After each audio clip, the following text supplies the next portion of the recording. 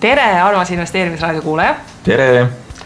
Meil on siis investeerimisraadio 35 osa ja meil on seekord nii põnev külaline, et temaga me teeme lausa 2 saadet. Ehk siis seekordses saates me räägime üldiselt ühisrahastusest ja meil on külas siis Bondora asutaja ja kes siis praegu oled? CEO Pärtel Tomberg. Tere! No nii, Pärtelit on meil selles wishlistis päris pikka aega küsitud, et ta võiks meile saatesse tulla ja lõpuks me selle aja leidsime. Ja meie sellises esimeses saates me räägimegi sellest, et mis siis ühisrahastuses toimub, mis toimub Bondoras, elus, universumis ja mis võiks tulevikus edasi toimuda. Aga alustuseks, Pärtel, kuidas Bondoral läheb? Bondoral läheb väga hästi. Nii, kuidas seda mõõta, et läheb väga hästi? Kõige suurem mõõdupuhun on see, et eelmisel aastal kasvas meie investorkond 50%. Ettevõtte käive 2-kordistus. Eelmise aasta alguses kaasasime suured fondid aktsiakapitali. Eelmise aasta lõpus liitusid meie portaaliga ka esimesed institutsionaalsed investorid. Lisaks oleme teinud ka avalduse litsentside saamiseks Inglismaal ja Eestis. Et me oleme aasta 2015 jooksul ehitanud üles hästi kõva infrastruktuuri, mille võib-olla kõige huvitavam osa teie kuulajatele on olnud just investorpõhise turundus- ja tootearendusmeeskonna loomine, mis me tegime eelmise aasta lõpul. Kes või mis see on? Ajalooliselt oleme Bondoras teinud nii laenuga investor toodet ja tootearendust nagu ühise meeskonna raames. Ja see ei ole mingitel hetkedel kõige paremini õnnestunud. Peamiselt seetõttu, et laenu investor toote klientides on selge huvide konflikt ja need tooted on väga erinevad. Ja see organisatsioon, kes eelnevalt tegeles investor poolega, ei saanud nendest konfliktidest väga üle ja me ei jõudnud lahendada neid probleeme, mis me eri huvigrupid või eri investorid välja tõid. Ja seetõttu me tegime eelmise aasta lõpus suure korrektuuri organisatsioonis. Seda ühelt küljelt me lõime lahku siis investorfirma ja nagu laenufirma. Hetkel küll piltlikult, aga eks 2016 näitab, kas ka nagu eraldi ettevõttesse liiguvad nad.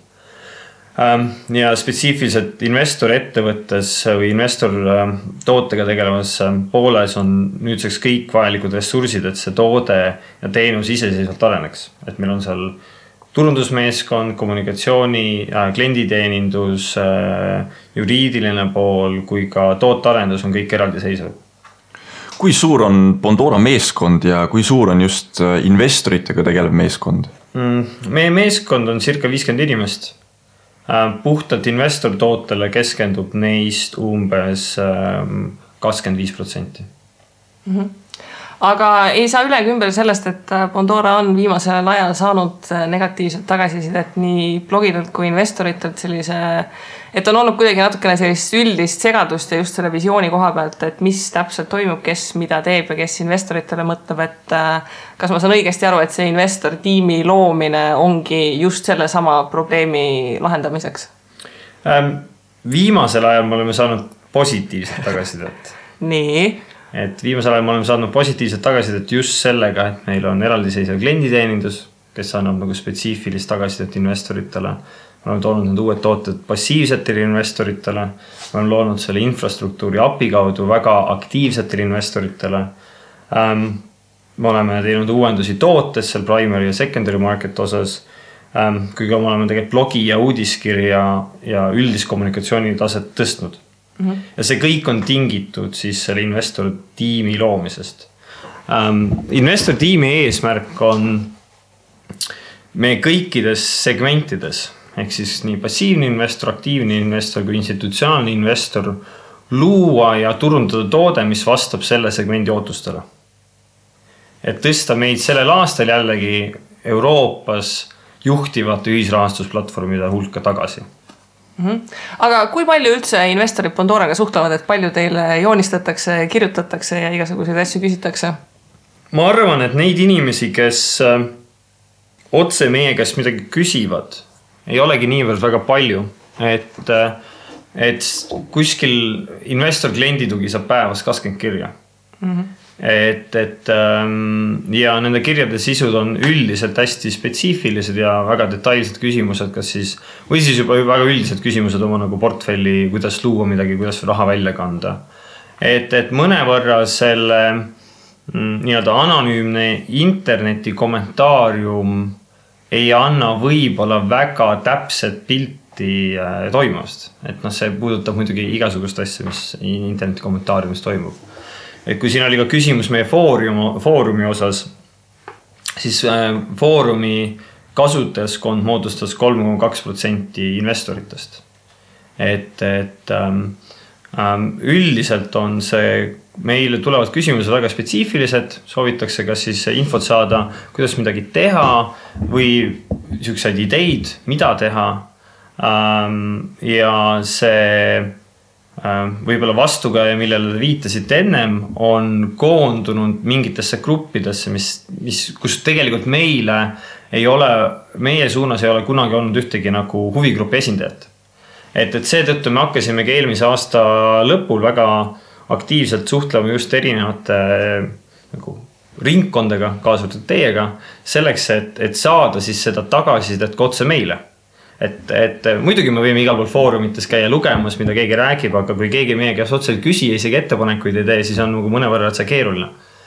Et see suhtlus on kahepoolne, et kui meie ühelt poolt suhtleme, siis on vaja ka kellegagi suhelda.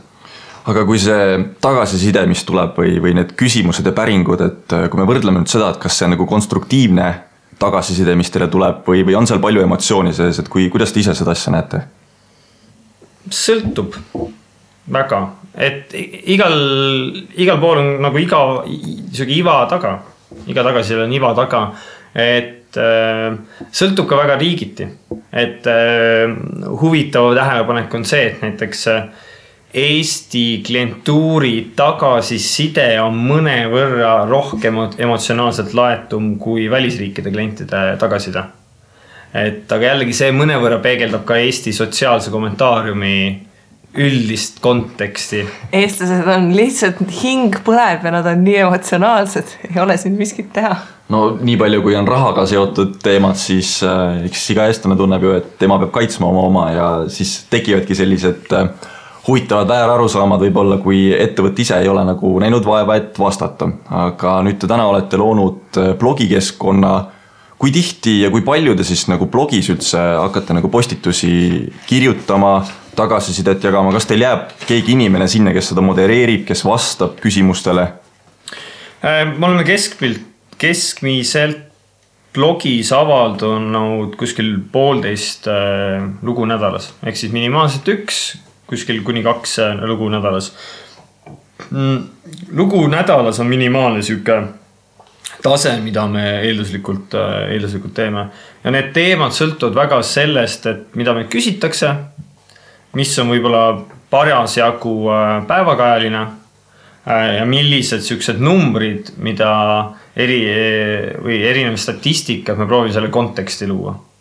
Et see nagu vastuste osa on ka, et on selgelt näha, et tegelikult vastused blogis tulevad ka väga kiiresti kõikidele nagu tagasisideda. Et ja parasjagu, kes siis selle blogi postituse või artikli autor on, need on ka seal aktiivselt kommenteerimas. Kui tihti Pärtel Tomberg ise hakkab kirjutama Bondora blogisse artikleid? Ma hiljuti kirjutasin oma esimese artikli. Nii? Väga pikk ja põhjalik tuli, see võttis väga palju aega. Aga ma arvan, minu kirjutised ja mõne võib-olla teisi juhatuse liikmed tekstid fokusseerivad siis väga tehnilistel teemadel. Ja ma ei näe väga vajadust kogu aeg seda teha, aga eks seda ajast tuleb, et meil neid kirjutajad on palju, neid teemasid, millest rääkida on päris palju. Aga Bondora visioon, missioon, kas sellistest asjadest ka blogis on plaanis kirjutada, et nagu meelde tuletada nii endale kui ka siis investoritele, et mis siis tegelikult toimub Bondoras ja kuhu üritatakse nagu suund võtta? Tagasiside, mida me oleme saanud oma klientidelt, on üldiselt selline, et väga selgelt tahetakse teada niisugused praktilisemate teemad osas. Et siuke maailmavaateline pilt ja visioonist väga palju meil küsimusi pole esitatud. Et me tahame saada üle-euroopaliseks laenuportaaliks, mis siis sõltumata kliendi riigist annab igale ühele ligipääsu mugavale turvalisele laenutootele või investeerimistootele. Jällegi sõltumata millist seadet ta kasutab. Et meie tahame saada laenuda ja Google'iks. Nüüd, kui palju me sellest kuskil blogides kirjutame ja mujal avalikkuses räägime, et see sõltub väga kuulajaskonna huvidest. Et me oleme siiani näinud, et kuulajaskond, kes on juba olemasolevad kliendid, need tahavad kuulata väga spetsiifilisi asju, et mis toimub laenudega, mis feature'id, mis teenused tulevad välja. Ja kui me vaatame inimesi, kes on huvitunud Bondora vastu ja ei ole veel kliendid, neid huvitab pigem siuke laiem, et kuidas turg teeb, mis võimalused turul on, millised teised portaalid turul on, kuidas me teiste portaalidega nii-öelda konkreetsed aspektides konkureerime. Aga kui me nagu vaatame Bondora missiooni või visiooni selles osas, et te soovite pakkuda mingisugust kindlat tootlusvahemikku näiteks investoritele, et siis kus see ootus täna võiks jääda, et kas see on alla 10, üle 10? Meie eeldatav siuke tootluse vahemik minimaalne, kus me nagu ütleme, endale sihiks oleme seadnud, on kuskil 12% aastas. Siiani on meil tulemused paremad olnud, aga me lihtsalt adume sellest, et kui investorid teenivad rohkem, see on nagu väga hea ja positiivne, aga see on see siht, mis me oleme välja seadnud ja mida me oleme ka oma kommunikatsioonis ja turundusmaterjalidest nagu kasutanud. Minu enda kogemus selle Bondora tootlusega on selles mõttes, ma ei saa öelda nüüd vastuoluline olnud, aga üks investor teie foorumis ka kunagi väga huvitavalt nagu rääkis, et Bondora on seni toonud investorite tootlus umbes 18-19% ja tema ise teenis vist ala 15% Bondora näidikute järgi ja siis ta oli väga pettunud selles, et Bondora ju garanteerib seda, et sisuliselt tegelikult see on ju informatiivne infolõik seal, et see ei ole see, mida Bondora nagu välja reklaamib, kui jah, seda me garanteerime teile. Ma mõtlen just investorite tootlusgraafikuid. Me ei garanteeri ühtegi tootlust. Ükski investeerimisteenuseid pakkuv või võimalusi pakkuv ettevõtte või ükski investeerimistoode ei garanteeri tootlust. Kui te investeerite panka raha 4% või toome reaalsusliku 0,2% või negatiivse intressimääraga, siis ka see ei ole garanteeritud. Et miski ei taga seda, et Swedbank järgmine aasta siin Eestis eksisteerib. Et üleüldiselt peaksid inimesed aru saama, et milline on erinevat investeerimistoodete siuke tootlusootus, kui suur see kõikumine võib olla ja vastavalt sellele tegemas otsuse. Et siiani on keskmine on 18% juures, meie target, millega me töötame minimaalselt 12. Ja nüüd see kõikumine investorite vahel sõltub mõnevõrra sellest, kuidas keegi investeerima asub. Et me ei jõua ära toonitada seda, et kui ka käsitsi investeerida ja investeerida nii-öelda igasuguste siukeste nõustajate ideede najalt, mida on väga palju internetis tekkinud, siis isegi investeerides madala riskiga laenudesse, ostes neid liiga vähe, on see tootlus ei tule kunagi selline, nagu on keskmine. Et kui sul on väga vähe laene, siis see tootlus tuleb kas väga hästi või väga halvasti. Sest et ta lihtsalt varieerub selle keskmise ümber palju rohkem. Et selleks, et keskmist saada, peaks portfell piisavalt suur olema. Aga oletame nüüd, et ma soovin teenida seda 12% keskmiselt, siis mis oleks see laenude hulk, mis mul peaks olema portfellis, et ma enam-vähem võiksin selle 12% saada, et on ju selge, et kui ma võtan ainult ühe laenu, see läheb pankrotti ja juhtumisi sealt ei tule ka taastumist, siis ma olen nagu väga palju raha kaotanud. Samas ma võin võtta ka väga kõrge intressiga laenu ja see maksab väga ilusti ära ja ma olengi teeninud väga kõrget tootlust. Mis on see optimaalne koguslaene portfellis? Meie portfelli haldur on üles ehitatud selliselt, et enne 200 laenutüki lisamisportfelli see miinimum investeerimispiirmääralt kõrgemaks ei minda.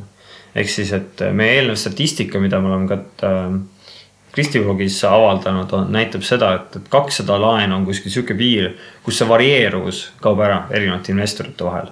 Ja sealt edasi hakkab siis seda investori tootlust rohkem mõjutama see, et kui kõrge riskiprofiiliga ta investeerib.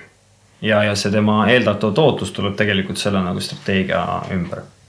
Nii et ühesõnaga siis 200 lepingut võiks olla see, mis iga investor peaks eesmärgiks esialgu seadma ja mitte nii siis klammerduma nendesse tootlustesse koheselt, et kui sul näiteks 10 lepingut on. Jah, et see sõltub ka nüüd, kui palju investoril on võimalust investeerida, et kas ta investeerib selle raha 1 või 2 või 6 kuu või aasta jooksul. Aga enne, kui ei ole seda 200 laenulepingu piiri saavutatud, ehk siis kuskil 1000 eurot, ei ole mõtet seda veel vaadata kui valmis portfelli. Et selle hetkeni on mõistlik seda portfelli üles ehitada. Et kui keegi investeerib ka 25 eurot kuus või natuke rohkem on ju, siis see portfell saavutab siukse taseme, mida nagu edasi trackida kuskil 200-st. Aga kui sa mainisid siin enne sellise ägeda lause, et Pandora võiks olla laenude Google, siis eesmärk on ses suhtes suur, et räägikski natukene siis selle 2016. aasta eesmärkidest, et mis on plaanis, mis muutub, kuidas vaatate turul konkurente, et mis meid ootab ees? 2016. aastal eelduslikult me ühelegi uuele turule ei laiene. Me küll teeme väga palju ettevalmistusi, aga ühtegi uut turgu investorite seisukohast me portaali ei lisa. Me paneme natuke rohkem fookust investorturundusele mõnel turul, kus on see olemasolev kogukond või potentsiaal hästi suur. Üldiselt me see aasta tahame kasvada peamiselt läbi tootest tuleva efektiivsuse või kasvu.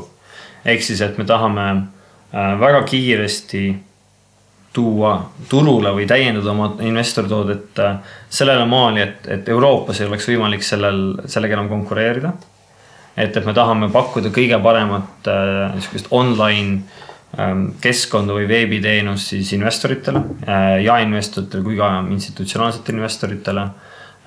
Me tahame oma laenutoodet kõikidel turgudel kõvasti parandada. Me tahame, et me suudaksime veelgi kiiremini ja veelgi turvalisemat laene menetleda.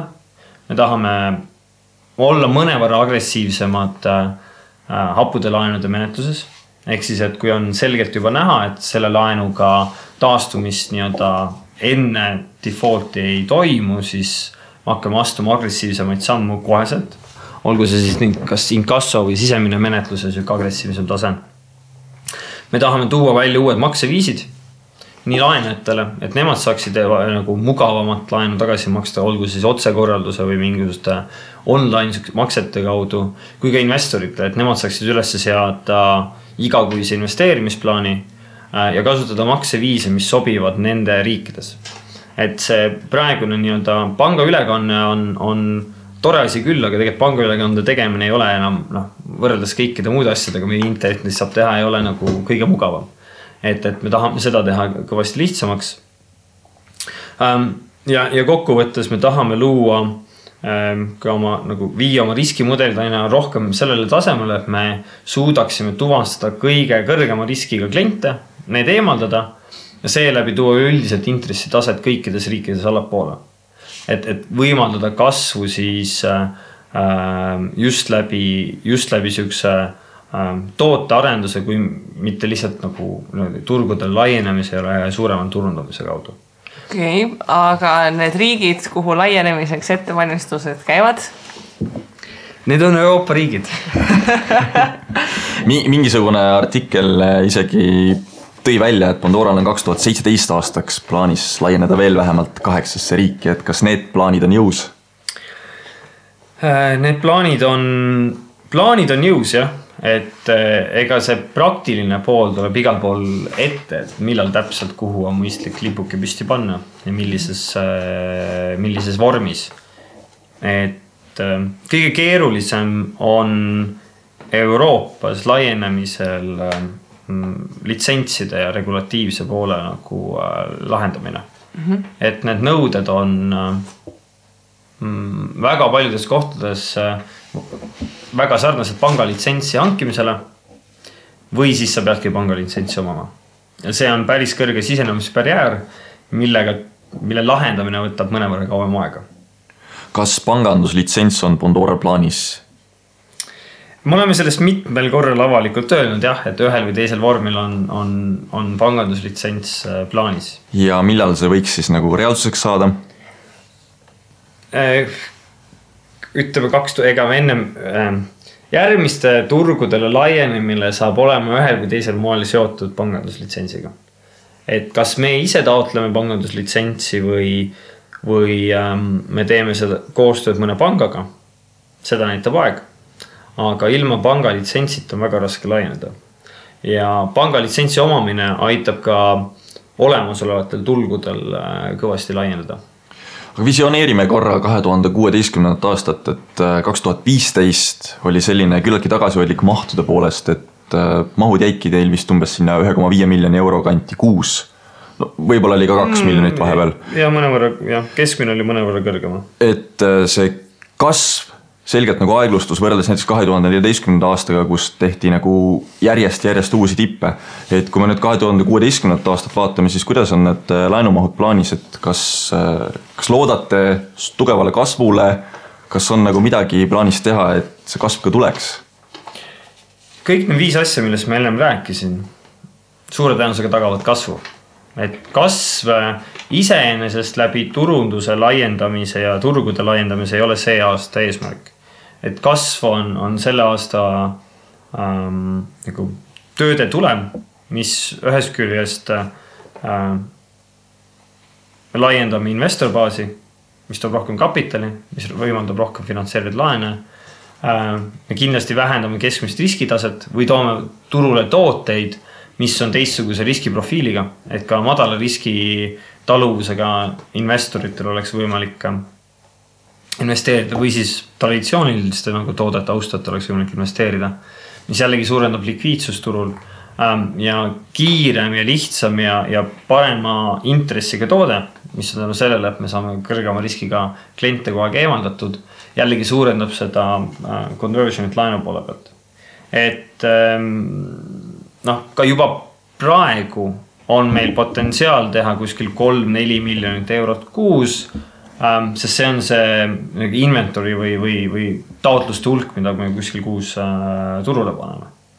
Ja rahastusmahu tõstmine on see võib-olla kõige kiirem viis selle kasvu saamiseks. Aga kasv kui selline ei ole nüüd ei ole eesmärk iseenesest, vaid on tulem nendel töödel, mis me kavatseme see aasta teha.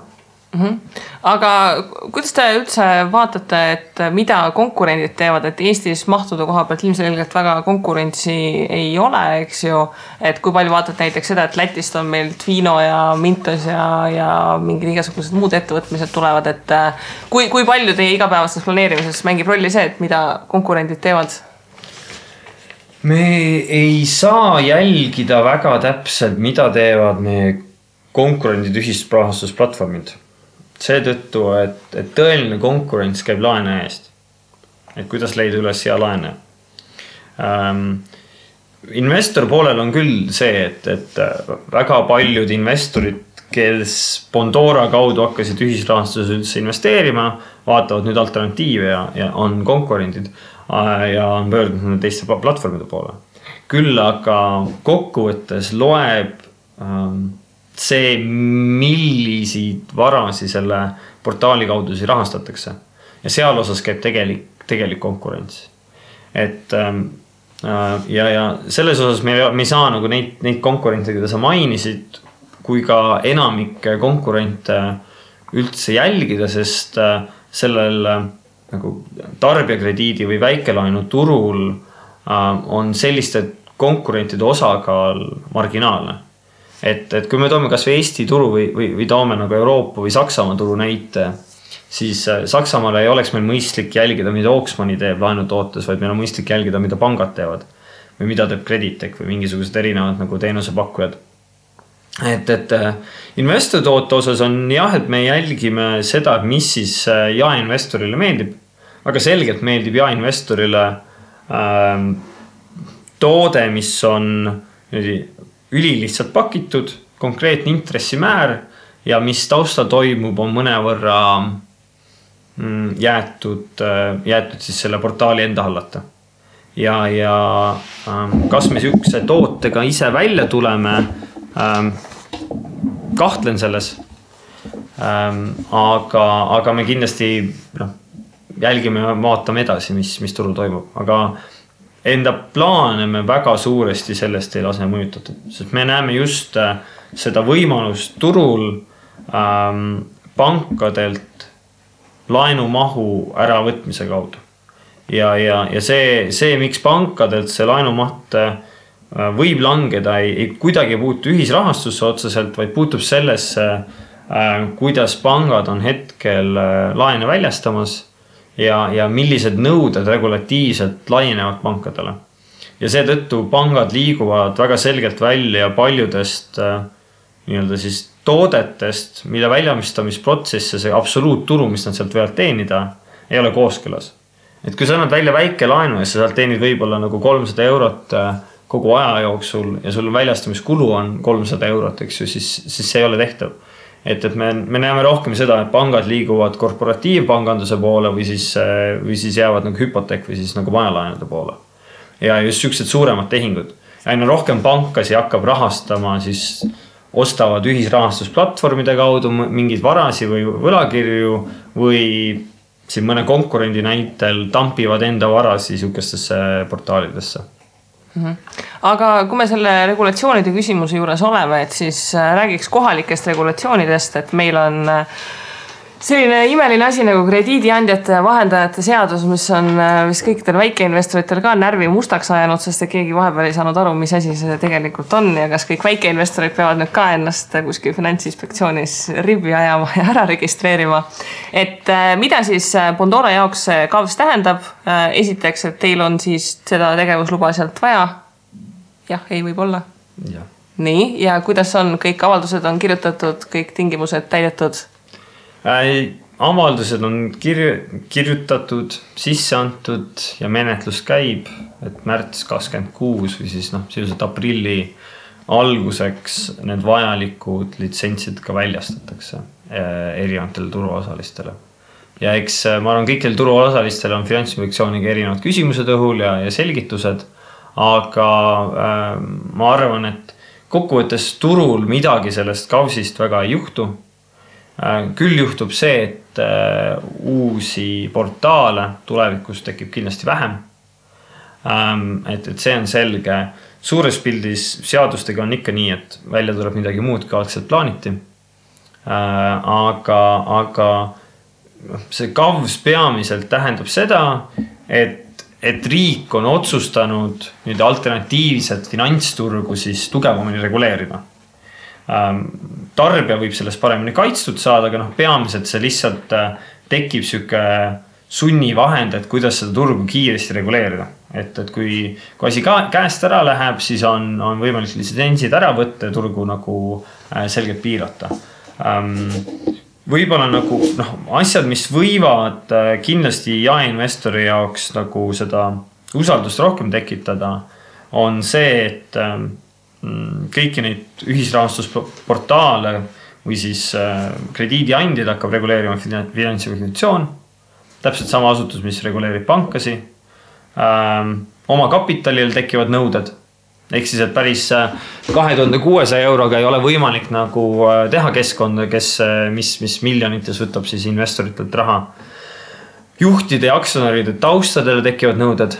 Ehk siis otsesed kriminaalid vähemalt ei või nagu ettevõtete tagant välja paista. Nõuded on töötajate ja juhtide kogemusele ja oskustele just siis nende pakutavate teenuste osas. Audiitor peab olema, siseaudiitor peab olema, ehk siis, et keegi nagu vaatab üle, kuidas on protsessid. Sise-eeskirjad ja protseduurid tuleb kehtestada vastavalt siis seadusele või Finantsinspektsiooni regulatsioonidele, sealhulgas sellele, kuidas laenu välja antakse ja laenu tagasi saadakse ja riski hinnatakse. ning tekivad erinevad nõuded tarbijale esitatud teabe osas. Ehk siis lühidalt kokkuvõttes seadus eeldab seda, et selles ettevõtluses tegutsevatel isikutel on piisavalt raha ja piisavalt tugev meeskond, et sellest regulatiivsest kadalipust vähemalt läbi käia. Et ta filtreerib välja võib-olla sellised nagu kiired üksiküritajad, et vahepeal on, et ettevõtted pole küll väga palju kajastust saanud, aga on igasuguseid ühisrahastusportaale vahepeal tekkinud ja kadunud ja läinud sinna tänna. KAV siis reguleerib tarbijakrediiti ehk siis eraisikutele antavat laene. Et kui mina seda KAV-si lugesin, siis lugesin sealt välja ka sellise asja, võib-olla ma lugesin valesti seda, aga mulle nagu tundus, et laenu vahendaja või siis krediidiandja peab veenduma selle laenuvõtja võimekus seda laenu tagasi maksta. Kas, kuna Bondora väljastab väga palju lepinguid ka niimoodi, et ei kontrolli inimese kulus ja tulus ehk siis panga väljavõtted, kas see seab mingisugused piirangud ka nüüd Bondorale või tegelikult Bondora võib jätkuvalt samamoodi mitte kontrollida kulus ja tulusi? Et kuidas selle olukorraga on? Kontrollimata tulude ja kuludega laenutaotlused Eestis moodustavad selle kuskil 10% juures. Ehk siis väga palju ei ole faktiliselt õige. Krediidivõimelise hindamiseks seab seadusena, et Finantsinspektsioon ettevõtetele erinevad võimalused, kuidas veenduda, et esitatud andmed kulude ja tulude osas on õiged. Konkreetsed protsessid peavad ikkagi iga ettevõtte ise välja töötama, vastavalt sellele, mis info neil juba endal on olemas ja millisele infole nagu võimalik ligi pääseda. Et seni kaua, kuni Eestis puudub positiivne register, mis hõlmaks ka kliendi sissetulekute kohta informatsiooni, sellisest selgelt ühest nagu reeglistikku ei saa luua. Et paljudes teistes riikides saadki öelda, et sa pead tõmbama positiivse info alla kuskilt ala krediidiinfost on ju, ja siis on kõik nõuded täidetud. Et meie ja teiste ettevõtete puhul need protsessid kindlasti hakkavad erinema.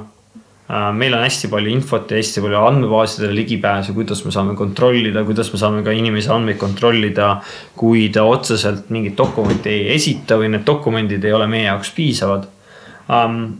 Üleüldiselt ma arvan, et see seadus võimaldab selle, et aja jooksul tekib lihtsalt Eestisse neid andmebaasi juurde, kus kaudu kiiresti kontrollida.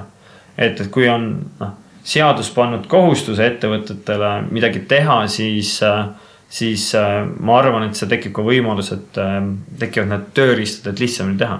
Sest vastasel korral on turul ainult ühel tegijal väga selge eelis, ehk siis Eesti kõige suuremal pangal, ja teised kõik peavad kuidagi siis iseseisvalt seda nagu nopitsema. Ehk siis siinkohal on äriidee kellelegi mingi väga suurepärane majandustausta info kontrollimise keskkond kokku klopsida. Tegelikult kas pankadel ei ole ka juurdepääs pensionikeskuse infole olemas, et Bondora vist ei saa sellist juurdepääsu veel, kui teil ei ole panganduse litsentsi, aga minu meelest näiteks LHV, kui ta väljastab sulle laenu, siis ta saab kontrollida sinu nõusolekul sinu pensionikeskuse väljavõtet ja selle kaudu siis võtab selle info teadmiseks, palju sa näiteks palka saad. Sellel infol on ka teistel ettevõtted liigmees. On olemas. Kas Bondora kasutab ka sellist võimalust? Meil on kasutusel väga paljud erinevad andmebaasid. Et millised täpsed on mõnevõrra meie ärisaladus. Selge. Aga ühesõnaga, et annab igasuguseid asju inimeste kohta kontrollida. See on selline salajane info, selles keegi ei taha rääkida, et mida nad täpselt kontrollivad vist selle koha pealt, et siis oleks võimalik inimestel teada, kus täpselt ilusad numbrid peavad olema. Üks asi on selles, et on inimeste võimalik teha, teisel on ma arvan, et ühelgi aastaid ja miljoneid eurosi oma töösse investeerinud ettevõttele ei ole huvi harida oma konkurente. Ja see seab ka teatud piirangud sellele, kui palju meie saame ka portaalis tegutsevatele investoritele öelda, kuidas täpselt mingit skoori arvutatakse või mis andmeid me kasutame. Sellepärast, et siis tekib lihtsalt ühest küljest laen on siukse tagasi reverse engineeringu nagu võimalus, kui ka tekib lihtsalt konkurentidele siuke nagu tasuta info jagamine. Aga kui me nagu üldiselt seda maailmaplaani vaatame, et kuna see esimene teema siin see üldine ühisrahastus on, et mis on siis praegune visioon selle koha pealt, et nagu sa ütlesid, te teete ettevalmistusi laienemiseks, et mis lähiajal Euroopas ja maailmas võiks nagu ees oodata ühisrahastust üldse, et seesama, mis sa mainisid, et kui teil on ka laual variant mõne pangaga näiteks koostööd teha, et ja see, et reguleeritakse nii Eestis kui ka teistes riikides, et kuidas see nagu turule üldiselt võiks mõjuda? Turule üldiselt võikski see mõjuda läbi selle, et ühest küljest on väga palju uusi ettevõtteid tekkinud juurde, eks ju, eriti siin Baltikumis. Et nüüd on igal laenufirmal on oma ühisrahastusportaal ja see laieneb nagu väga palju. Regulatsioonidega võiks ära jääda sellised asjad nagu Trustpadi juhtum, mis on risk väga paljude uute ettevõtete tulemisega, sest et kuigi väga tihti on investoritel meeldivad sellised lihtsad tooted, mida erinevad uued keskkonnad pakuvad, siis selliste lubaduste täitmine üle pikkade aastate on nagu võib-olla väga keeruline, et Trustpadi pakkus ka fikseeritud intressi ja nagu tagasiostu garantiid. Kahjuks ühel hetkel lihtsalt oli kolmandik rahades puud ja see ettevõte pandi kinni. Et ma arvan, et muutused Euroopas ühes küljes piiravad lühiajaliselt innovatsiooni, aga pikas perspektiivis tõstavad selle ühisrahastuse ettevõtete taset. Et on vähem ettevõtteid, aga nende tase on kõrgem. Teisest on selge see, et kuna kõik inimesed ootavad kriisi tulekut, siis kindlasti nii-öelda majanduskriis tuleb. Kas selleks mingi ratsionaalne põhjus on ka, see ei puutu üldse asjasse, aga see on tulemas ja see mõnevõrra jälle filtreerib välja teatud ettevõtted. Sellepärast, et kui ettevõtted ei ole piisavalt hästi kapitaliseeritud või piisava struktuuriga, et ka halbadel aegadel tegelikult toodet edasi ehitada ja oma ettevõttesse investeerida, siis hakkavad erinevad teenusepakkujad nagu pankrotti minema. Kolmandaks, kiirlaenude piiramine kindlasti muudab turgu üleüldiselt ja see tekitab muidugi ka seda juurde, et erinevad praegused kiirlaenufirmad tahavad liikuda võib-olla ühisrahastusse, lootes, et nad saavad refinantseerida enda kohustuse seal, et see on praegune kõige sagedasem ärimudel, mis on nagu, millega on turul tundnud, ongi oma olemusolevate kohustuste refinantseerimine läbi ühisrahastuse. Et 2016 on, ma arvan, et kõige rohkem mõjutab siin selline kriisiootus ja regulatsioonide muutus. Siis üks selline küsimus veel, et just et see probleem, et kui mõni ühistusrahastus ettevõtte juhtumisi uksi võib kinni panema hakata, kas Bondora oleks valmis mõne sellise ettevõtte koos oma laenuraamatuga üle võtma? Ma arvan, et Bondora ei ole valmis ühtegi ettevõtet üle võtma, laenuraamat on teine asi. Aha. Et need on väga kaks asja, et me oleme ehitanud enda ettevõtte selle printsiibi pealt, et me suudame keskselt juhtida tegevust üle erinevate riikide, üle erinevate segmentide. Kellegi IT-süsteeme, inimesi ja eelneva pahanduse ülevõtmine ei ole meil kindlasti huvides. Laenuraamatute ostmine on kindlasti selline asi, mis võib kõne alla tulla. Ja ma arvan, see KAVSi rakendumine Eestis sunnib ka mingid ettevõtted, kellel on arvestatav portfellid, aga kes ei viitsi seda kadalippu enam läbi teha, lihtsalt oma portfellid maha müüma. Okei. Ja kui me nüüd räägime sellest laenuraamatute koha pealt, me natukene mainisime institutsionaalsed investorid ka, et sa ütlesid, et mõned esimesed institutsionaalsed investorid on pardal, et mida see nagu turuplaanis võiks tähendada, et kui suurt osa nendest laenudest hakkaksid institutsionaalsed investorid täitma, et mis prioriteet jääb seal jaeinvestoritele, et on seal ka mingi tulevikuvisioon? Ma arvan, et paari aasta perspektiivis on väga selge, et kui me tehtav töö õnnestub, siis institutsionaalsed investorite osakaal laieneb kõvasti. On eri tüüpi selliseid investorid turul. On neid, kes on selline madala riski profiiliga kui ka on neid, kes on just kõrgema tootluse huvides turul. Kõrgema tootluse huvides investorid ei ole kindlasti samade vaadetega nagu jaeinvestorid. Ehk siis, et piltlikult öeldes meie turul hetkel institutsionaalsed investorid peamiselt nopivad HR-laene. Et ilma institutsionaalsete investoritega me neid sellised kõrge riskiga laene Bondoras sisuliselt peaaegu üldse ei finantseeriks. Ja see on see, mis on nagu tänane reaalsus. Küll ajas võib tulla juurdegi investorid, kes soovivad nagu madalamat riski, üleüldiselt meie nagu riskiprofiil niikuinii ajas nagu muutub. Sest mida rohkem meil on andmeid, seda paremini me saame nagu just tuvastada kõrgema riskiga inimesi ja läbi nende eemaldamise kukub teiste nagu gruppide riskitase nagu märgatavalt. Ma ei usu, et kuigi seda on USA-s nagu välja toodud, siis kokkuvõttes tegelikult see fondid ja jaeinvestorid omavahel jalgadele väga ei astu. Küll aga hakkab mõjutama või ajas mõjutada just intressimäärade langus pigem seda, et kes kuhu investeerib. Sest tihtipeale need jaeinvestorid, kes on mingi ühisrahastusportaaliga investeerimist alastanud, on sellises nagu sotsiaalses mõttes kõrgema riskitalusega investorid, kes tahavad proovida uusi asju ja seeläbi tegelikult kas siis kogeda midagi nagu uut ja lahedat või teenida ka kõrgemat tootlust.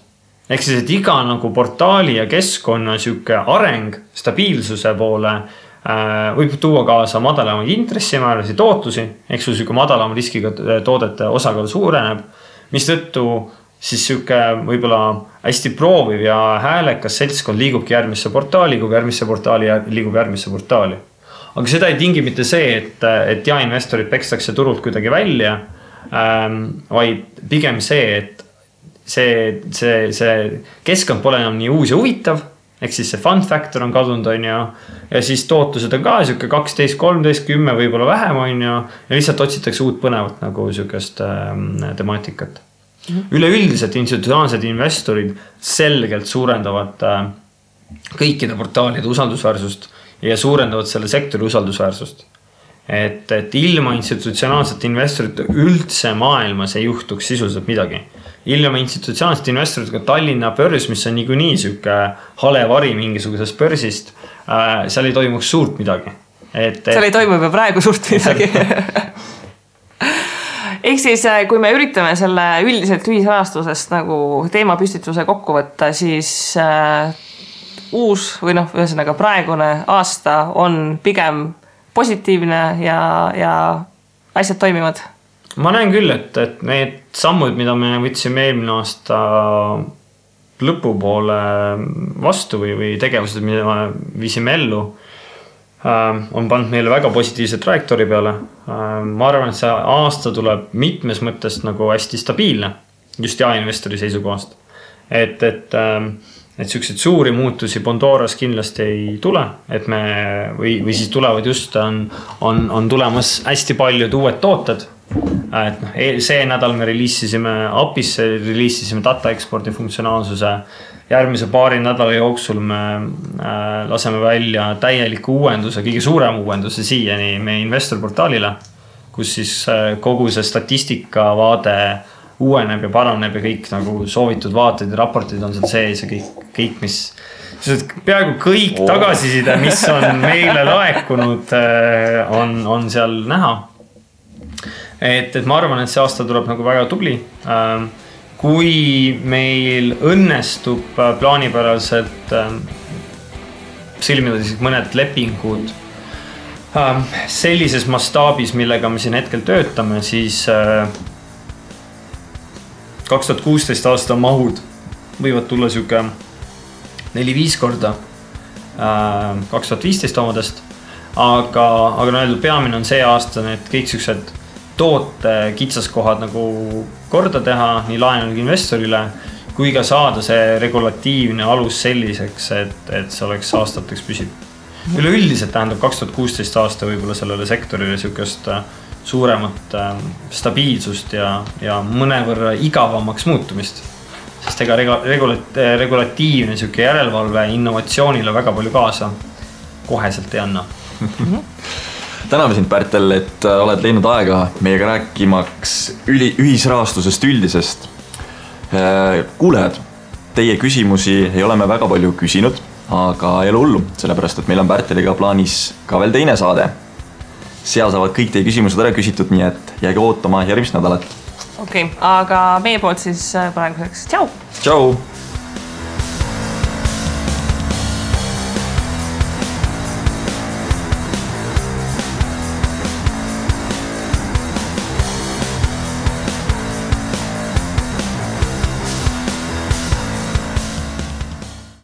Investeerimisraadios kuuldud tuleb käsitleda kui meelelahutusväärtusega informatsiooni. Me ei jaga investeerimisega maksunõu ning kuigi püüame edasi anda võimalikult täpset teavet, siis igasugune investeerimisrisk jääb investori enda kanda. Ükski investeerimisraadios nimetatud tehing ei kätke endast soovitust antud vara osta või müüa.